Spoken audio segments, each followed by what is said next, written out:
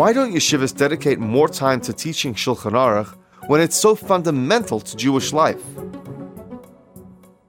Shulchan Aruch is not a very important subject. It's the most important subject. And its being the most important subject is not that there's many things to learn and this is more important.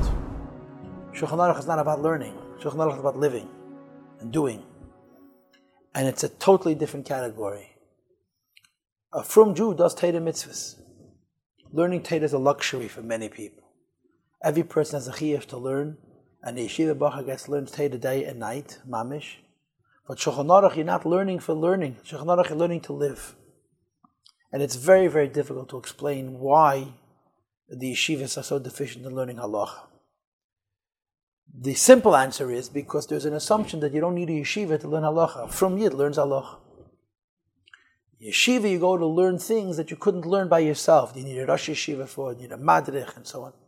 But the Rebbe complained incessantly, constantly, about the lack of learning halacha in the yeshivas, particularly halacha Zavei Chaim. The Rebbe felt that people don't know simple things that they do every day about making brachas and davening and benching, and certainly about Shabbos. And the Rebbe was constantly encouraging all kinds of Gedolei Yisrael from all communities that they should learn halacha. And the truth of the matter is, every yeshiva bacher should want to learn dinim if no reason other than he has to know how to be frum. Can't be frum if you don't know what din. Alter brings in Tanya, Shigagas, Talmud, Eilazad.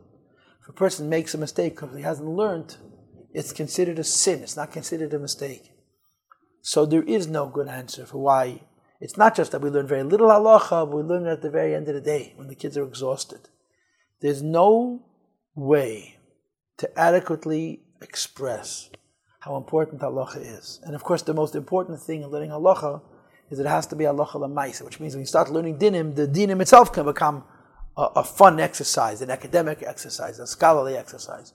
It's important to appreciate the reason to learn halacha is simply to know how to be frum.